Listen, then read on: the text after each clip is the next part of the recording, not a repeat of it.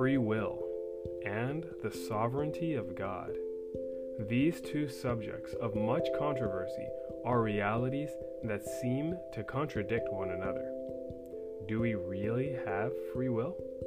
Or does God's sovereignty control everything and everyone, even against our will? And what role does prophecy have to play in these kind of circumstances? Does prophecy really help bring harmony and consistency to these ideas? If so, how? In the first half of this chapter from Patriarchs and Prophets, Joseph and his brothers, we see the fulfillment of the prophecy that God gave to Joseph so many years before he was sold into Egypt. We see God's mercy and grace working together with his providence and power to turn evil purposes and circumstances into something good and beautiful.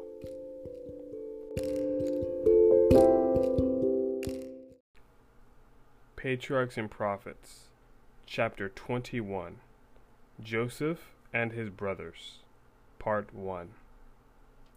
At the very opening of the fruitful years began the preparation for the approaching famine. Under the direction of Joseph, immense storehouses were erected in all the principal places throughout the land of Egypt, and ample arrangements were made for preserving the surplus of the expected harvest. The same policy was continued during the 7 years of plenty, until the amount of grain laid in store was beyond computation. And now the 7 years of dearth began to come, according to Joseph's prediction. And the dearth was in all lands, but in all the land of Egypt there was bread. And when all the land of Egypt was famished, the people cried to Pharaoh for bread. And Pharaoh said unto all the Egyptians, Go unto Joseph, what he says to you, do.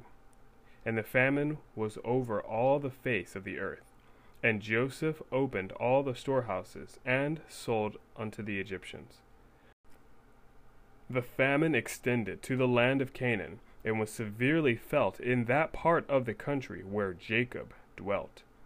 Hearing of the abundant provision made by the king of Egypt, 10 of Jacob's sons journeyed there to purchase grain. On their arrival, they were directed to the king's deputy, and with other applicants they came to present themselves before the ruler of the land. And they bowed down themselves before him with their faces to the earth. Joseph knew his brethren, but they knew not him. His Hebrew name had been exchanged for the one bestowed upon him by the king, and there was little resemblance between the prime minister of Egypt and the stripling whom they had sold to the Ishmaelites. As Joseph saw his brothers stooping and making obeisance, his dreams came to his mind, and the scenes of the past rose vividly before him.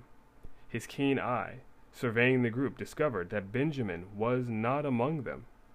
Had he also fallen a victim to the treacherous cruelty of those savage men? He determined to learn the truth. You are spies, he said sternly. To see the nakedness of the land you are come. They answered, Nay, my lord, but to buy food are your servants come. We are all one man's sons. We are true men. Your servants are no spies. He wished to learn if they possessed the same haughty spirit as when he was with them, and also to draw from them some information in regard to their home. Yet he well knew how deceptive their statements might be.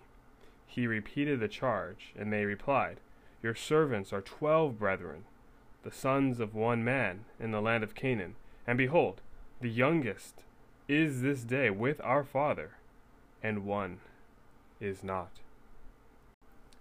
Professing to doubt the truthfulness of their story, and to still look upon them as spies, the governor declared that he would prove them by requiring them to remain in Egypt till one of their number should go and bring their youngest brother down. If they would not consent to this, they were to be treated as spies.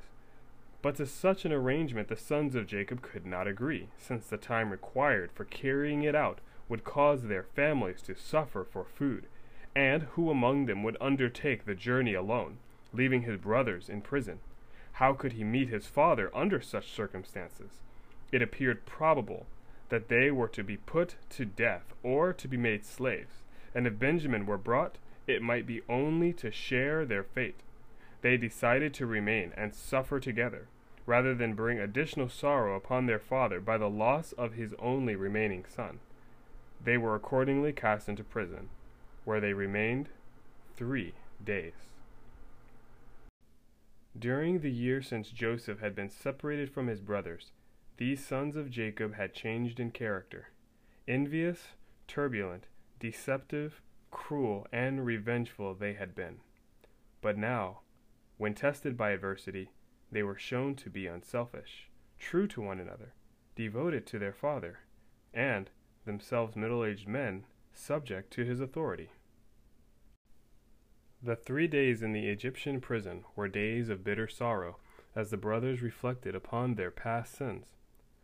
Unless Benjamin could be produced, their conviction as spies appeared certain, and they had little hope of gaining their father's consent to Benjamin's absence. On the 3rd day, Joseph caused the brothers to be brought before him. He dared not detain them longer. Already his father and the families with him might be suffering for food. "This do, and live," he said, "for I fear God. If you be true men, let one of your brethren be bound in the house of your prison.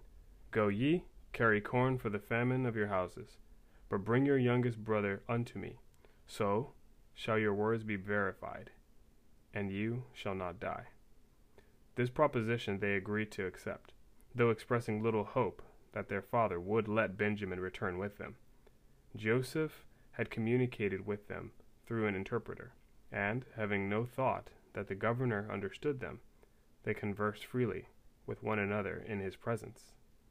They accused themselves in regard to their treatment of Joseph. "We are verily guilty concerning our brother, in that we saw the anguish of his soul when he besought us, and we would not hear.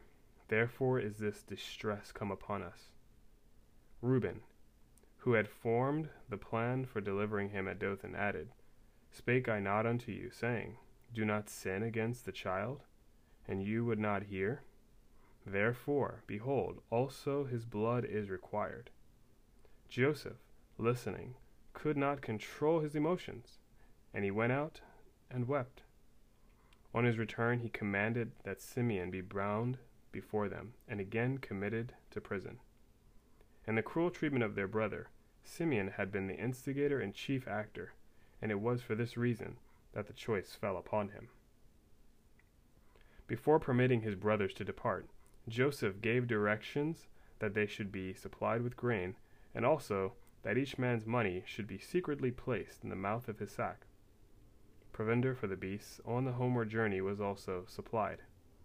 On the way, one of the company, opening his sack, was surprised to find his bag of silver. On his making known the fact to the others, they were alarmed and perplexed, and said one to another, "What is this that God has done unto us? Should they regard it as a token of good from the Lord? Or had he suffered it to occur to punish them for their sins and plunge them still deeper in affliction?" They acknowledged that God had seen their sins, and that he was now punishing them. Jacob was anxiously awaiting the return of his sons, and on their arrival the whole encampment gathered eagerly around them as they related to their father all that had occurred. Alarm and apprehension filled every heart. The conduct of the Egyptian governor seemed to imply some evil design, and their fears were confirmed, when, as they opened their sacks, the owner's money was found in each. In his distress, the aged father exclaimed, "Me have you bereaved of my children. Joseph is not, and Simeon is not, and you will take Benjamin away? All these things are against me." Reuben answered, "Slay my 2 sons. If I bring him not to you, deliver him into my hand, and I will bring him to you again. This rash speech did not relieve the mind of Jacob. His answer was, "My son shall not go down with you, for his brother is dead, and he is left alone.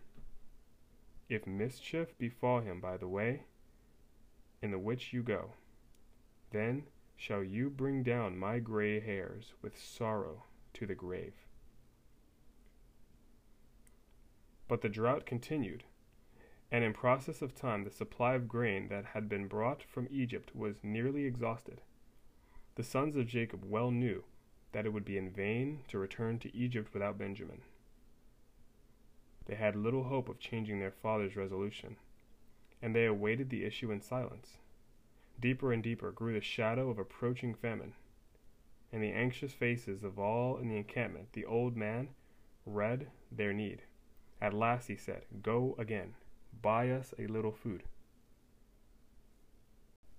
Judah answered, "The man did solemnly protest unto us, saying, You shall not see my face, except your brother be with you. If you will send our brother with us, we will go down and buy you food.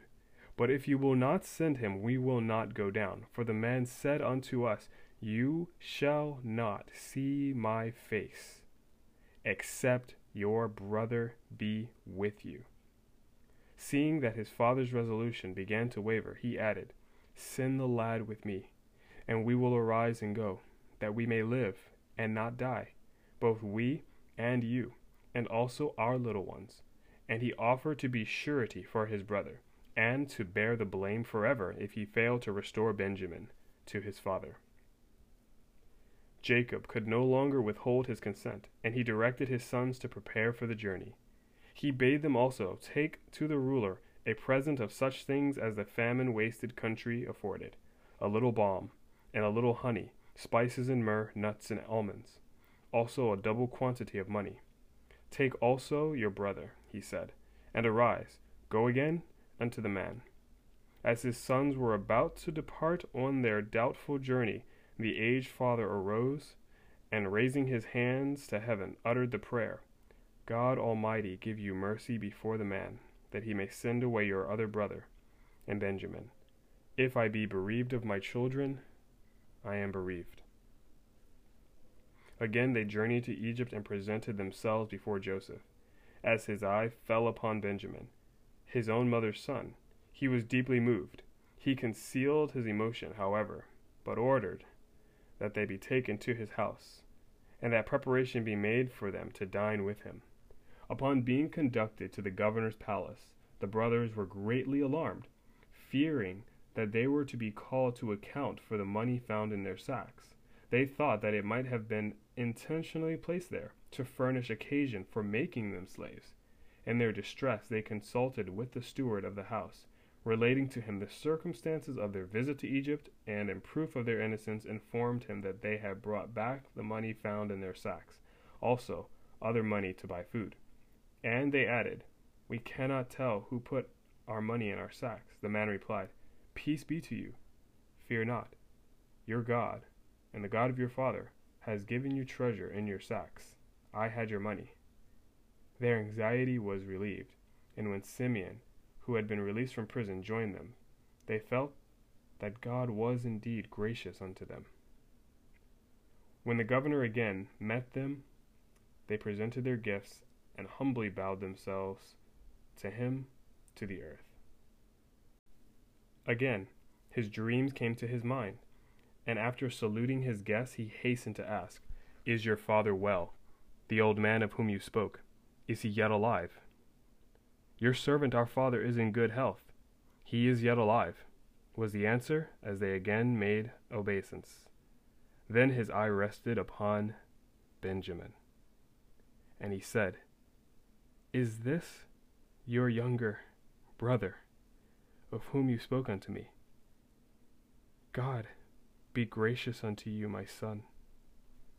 But overpowered by feelings of tenderness, he could say no more.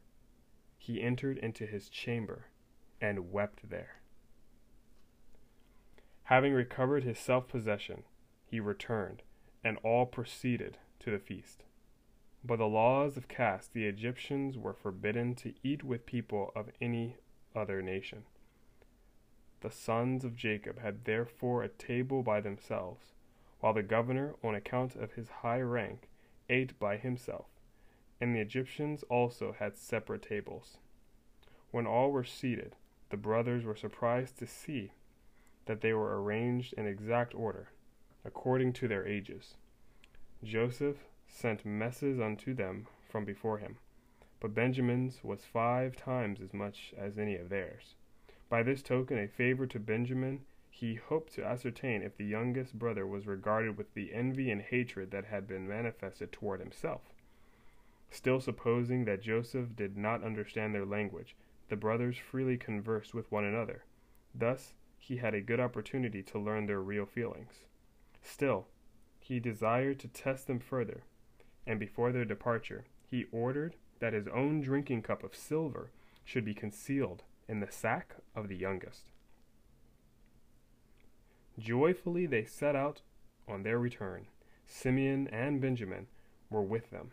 Their animals were laden with grain, and all felt that they had safely escaped the perils that had seemed to surround them.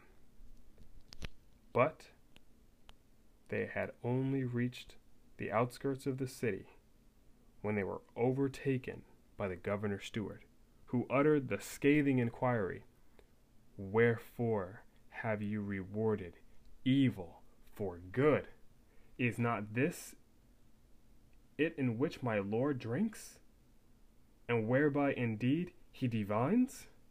You have done evil in so doing." This cup was supposed to possess the power of detecting any poisonous substance placed therein. At that day, cups of this kind were highly valued as a safeguard against murder by poisoning.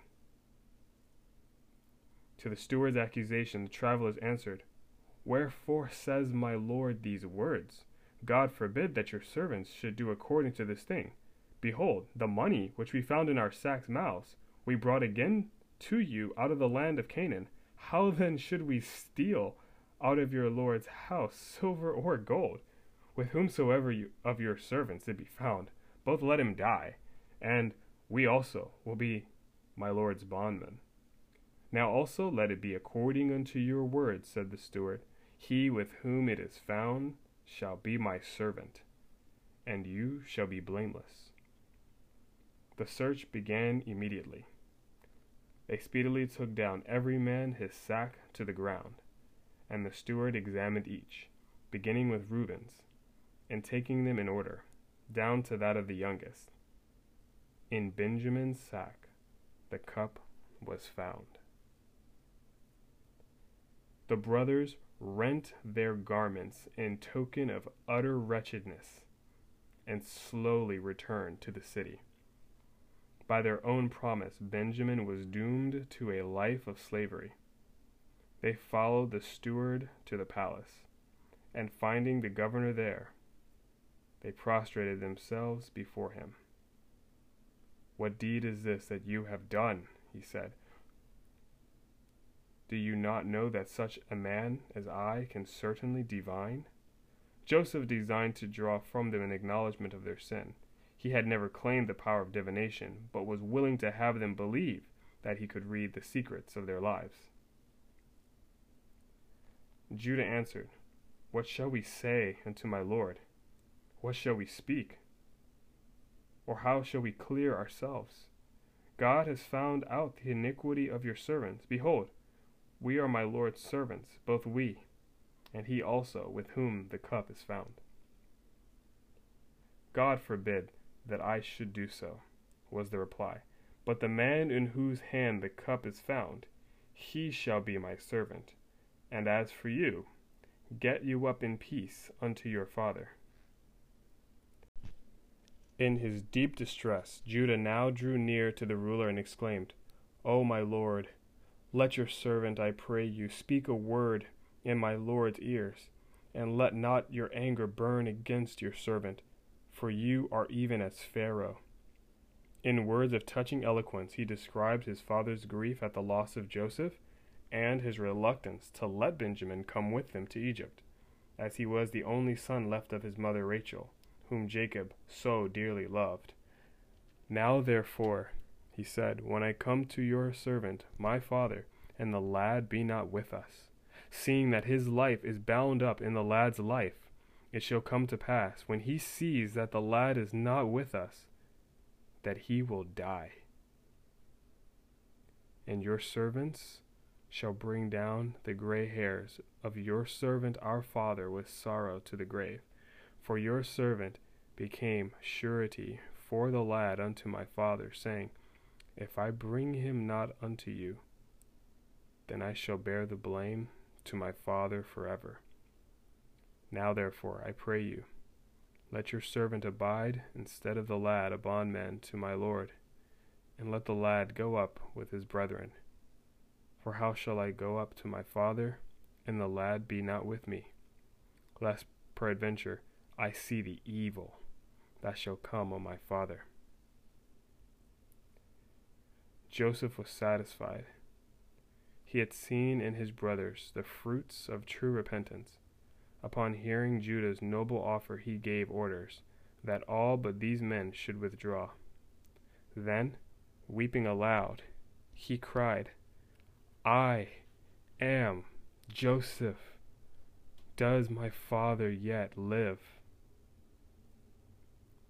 His brothers stood motionless, dumb with fear and amazement. The ruler of Egypt, their brother Joseph, whom they had envied and would have murdered, and finally sold as a slave? All their ill treatment of him passed before them.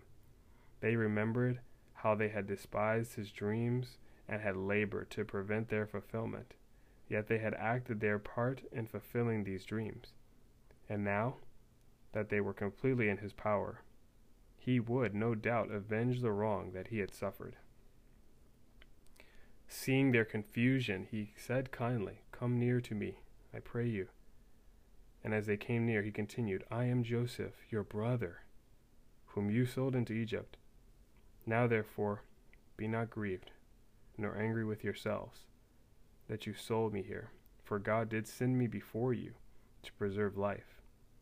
Feeling that they had already suffered enough for their cruelty toward him, he nobly sought to banish their fears and lessen the bitterness of their self-reproach.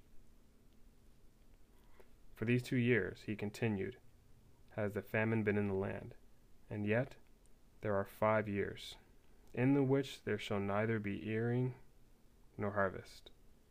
And God sent me before you to preserve you a posterity in the earth, and to save your lives by a great deliverance. So now it was not you that sent me here, but God. And he has made me a father to Pharaoh, and lord of all his house, and a ruler throughout all the land of Egypt. Haste you, and go up to my father, and say unto him, thus says your son Joseph, God has made me lord of all Egypt. Come down unto me, tarry not, and you shall dwell in the land of Goshen, and you shall be near unto me, you and your children, and your children's children, and your flocks, and your herds, and all that you have, and there will I nourish you. For yet there are 5 years of famine, lest you and your household and all that you have come to poverty. And behold, your eyes see, and the eyes of my brother Benjamin, that it is my mouth that speaks to you. And he fell upon his brother Benjamin's neck, and wept.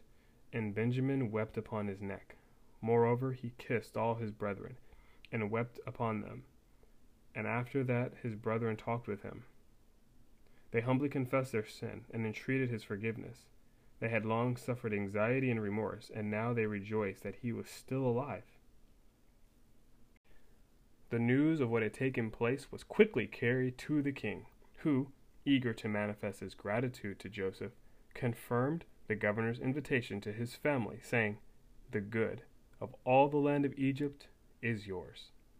The brothers were sent away abundantly supplied with provision and carriages and everything necessary for the removal of all their families and attendants to Egypt. On Benjamin, Joseph bestowed more valuable gifts than upon the others. Then, fearing that disputes would arise among them on the homeward journey, he gave them, as they were about to leave him, the charge, "See that you fall not out by the way." The sons of Jacob returned to their father with the joyful tidings, "Joseph is yet alive, and he is governor over all the land of Egypt." At first, the aged man was overwhelmed. He could not believe what he heard. But when he saw the long train of wagons and loaded animals, and when Benjamin was with him once more, he was convinced, and in the fullness of his joy exclaimed, "It is enough. Joseph, my son, is yet alive. I will go and see him before I die." Another act of humiliation remained for the 10 brothers. They now confessed to their father the deceit and cruelty that for so many years had embittered his life and theirs. Jacob had not suspected them of so base a sin, but he saw that all had been overruled for good, and he forgave and blessed his erring children. The father and his sons, with their families, their flocks and herds, and numerous attendants, were soon on the way to Egypt. With gladness of heart they pursued their journey, and when they came to Beersheba, the patriarch offered grateful sacrifices, and entreated the Lord to grant them an assurance that he would go with them. In a vision of the night, the divine word came to him, "Fear not to go down into Egypt, for I will there make of thee a great nation. I will go down with you into Egypt, and I will also surely bring you up again." The assurance, "Fear not to go down into Egypt, for I will there make of you a great nation," was significant. The promise had been given to Abraham of a posterity numberless as the stars, but as yet the chosen people had increased but slowly, and the land of Canaan now offered no field for the development of such a nation as had been foretold. It was in the possession of powerful heathen tribes that were not to be disposed until the 4th generation. If the descendants of Israel were here to become a numerous people, they must either drive out the inhabitants of the land or disperse themselves among them. The former, according to the divine arrangement, they could not do, and should they mingle with the Canaanites, they would be in danger of being seduced into idolatry. Egypt, however, offered the conditions necessary to the fulfillment of the divine purpose. A section of country well watered and fertile was open to them there, affording every advantage for their speedy increase. And the antipathy they must encounter in Egypt on account of their occupation, for every shepherd was an abomination unto the Egyptians, would enable them to remain a distinct and separate people, and would thus serve to shut them out from the participation in the idolatry of Egypt. Upon reaching Egypt, the company proceeded directly to the land of Goshen. There came Joseph in his chariot of state, attended by a princely retinue. The splendor of his surroundings and the dignity of his position were alike forgotten. One thought alone filled his mind, one longing thrilled his heart. As he beheld the travelers approaching, the love whose yearnings had for so many long years been repressed would no longer be controlled.